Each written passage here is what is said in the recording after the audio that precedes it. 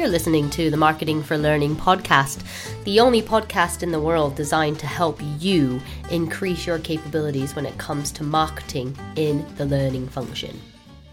We're here to help you make your learners do things they don't want to do. You're welcome.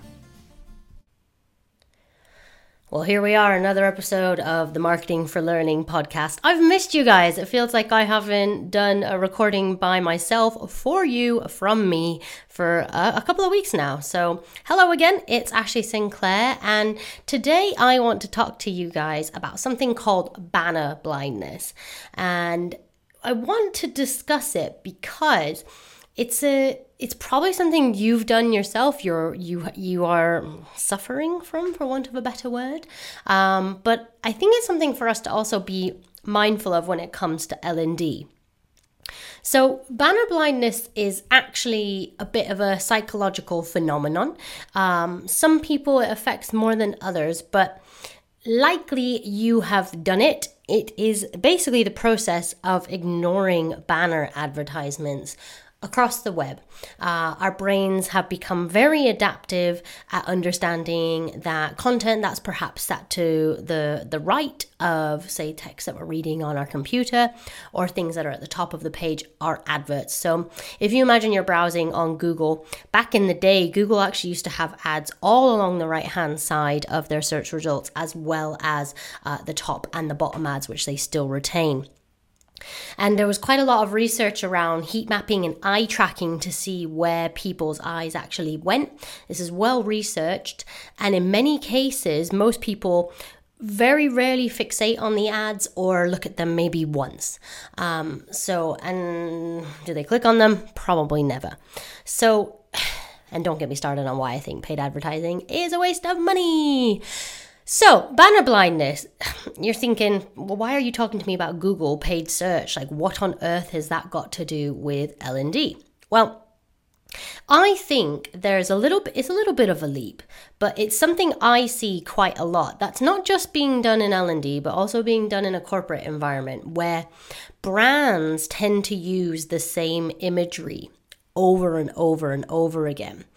And it concerns me greatly because we as people, as I've just specified, are very good at determining what level of information we need to absorb. Okay, there's so much flying at us all the time. I've seen that before. I don't need to look at it again. So it's really actually very risky to use the same imagery over and over and over again, unless you're trying to really compound a visual ident, or oftentimes when I'm developing learning campaigns or marketing campaigns in general, I'll fixate on a primary image, which is kind of like the hero image of the campaign or the hero image of the brand. For example, with Mass, I tend to use that hand holding the plastic dinosaur.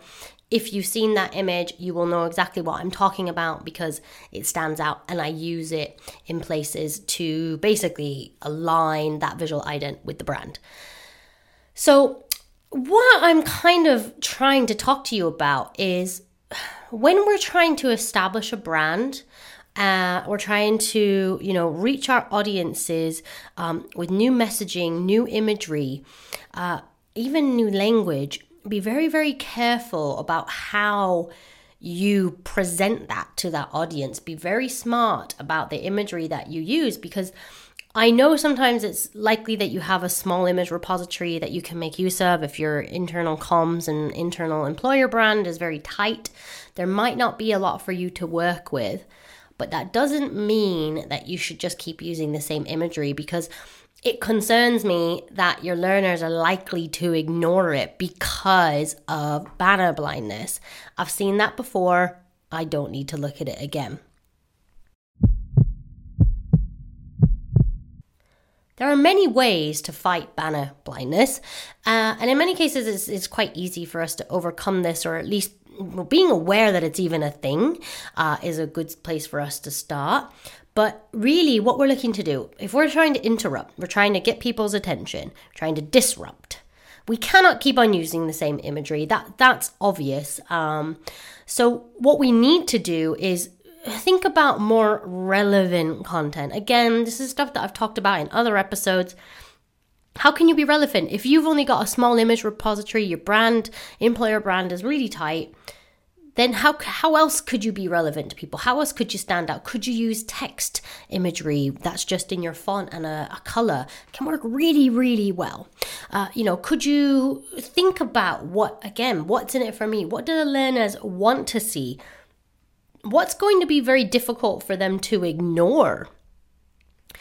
Think about other things as well. Like, one of the things that I love to do the most is go against what people expect. So even with things like sending emails, typical email format will be, here's a little image at the top, there's some text, here's a button, here's a little closer, footer, we love you, you're the best, please click on our email. Great, we all follow that format, and it works to an extent, but sometimes I like to send an email that's different, whether that has a GIF in it, or, one I sent today just had very large, obnoxious font at the top. If people see it, whilst that doesn't necessarily help improve my open rate, they're maybe not going to ignore it because it's got their attention straight away. They think, oh, that's different, that's unique, that's relevant, that's excited me in some way. So think about how you can use non-standard sizes of imagery.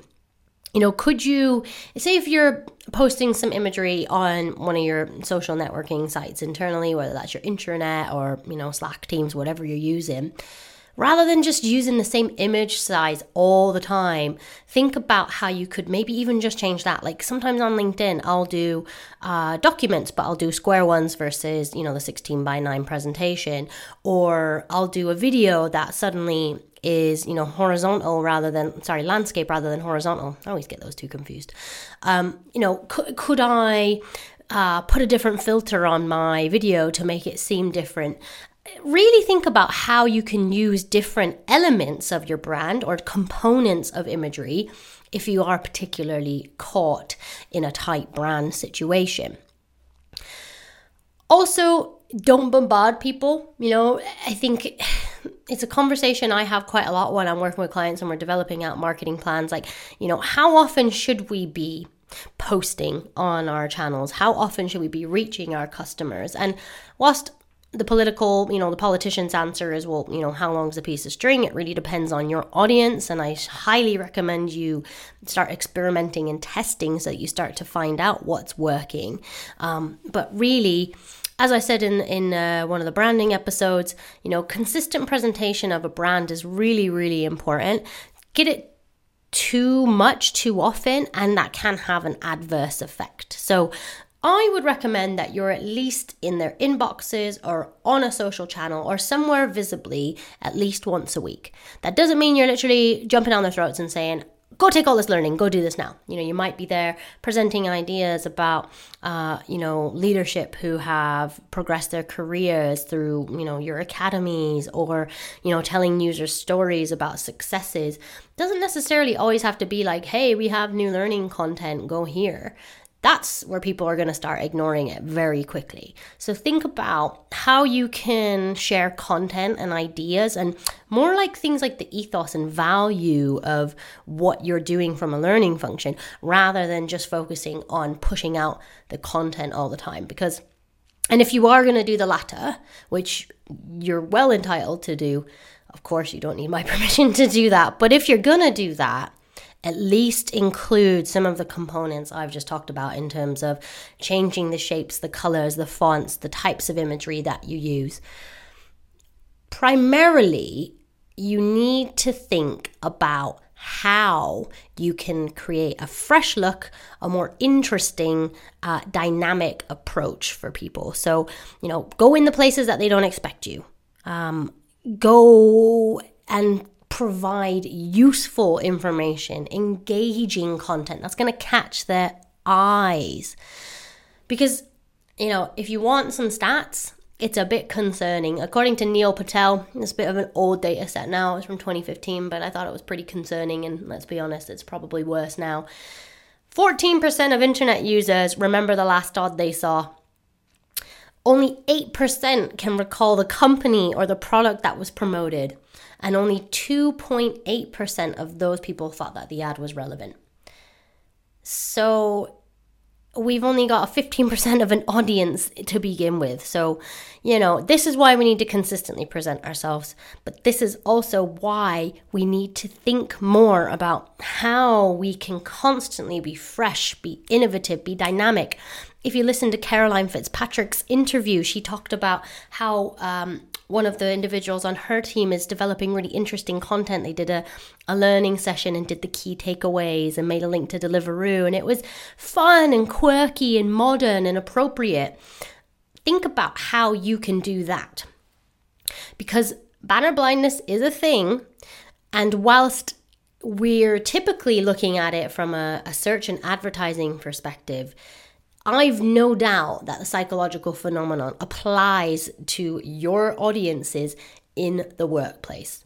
So if you're consistently pushing out the same messages and the same look and feel all the time, it's not going to get people's attention. And if you have been listening to this podcast at all, you know that I believe that attention is the primary component that we are missing when it comes to engaging our people with the values and ideas of lifelong learning and professional development. We need to get their attention first. Then we need to convince them that learning is a worthwhile use of their time. Banner blindness is a risk for us if we don't start to think a little bit more outside the box. So that was just a very fleeting little story about our attention spans. I have a neuroscientist coming on in a few weeks, and we are going to talk a little bit more about the science that sits behind banner blindness, as well as digging more into cognitive functions such as influence and emotions. I'm really excited about that podcast session because it's going to compound and solidify everything that I'm saying to you here today. If you can have one key takeaway from today, it's be different. Try stuff out, try different layouts, try different templates, try different imagery, fonts, colors, shapes, sizes. It's all up for grabs. And even if you have a tight brand, there's a lot of stuff you can still do and play with within that space. I hope you've learned something today. And by the way, please try and say banner blindness 10 times fast. It is quite the tongue twister. I'm going to do it now. Feel free to turn off. Banner blindness, banner blindness, banner blindness, banner blindness, banner blindness, banner blindness, banner blindness, banner blindness, banner blindness, banner blindness. Was that 10? It got a bit weird. Thanks for tuning in. See you guys soon.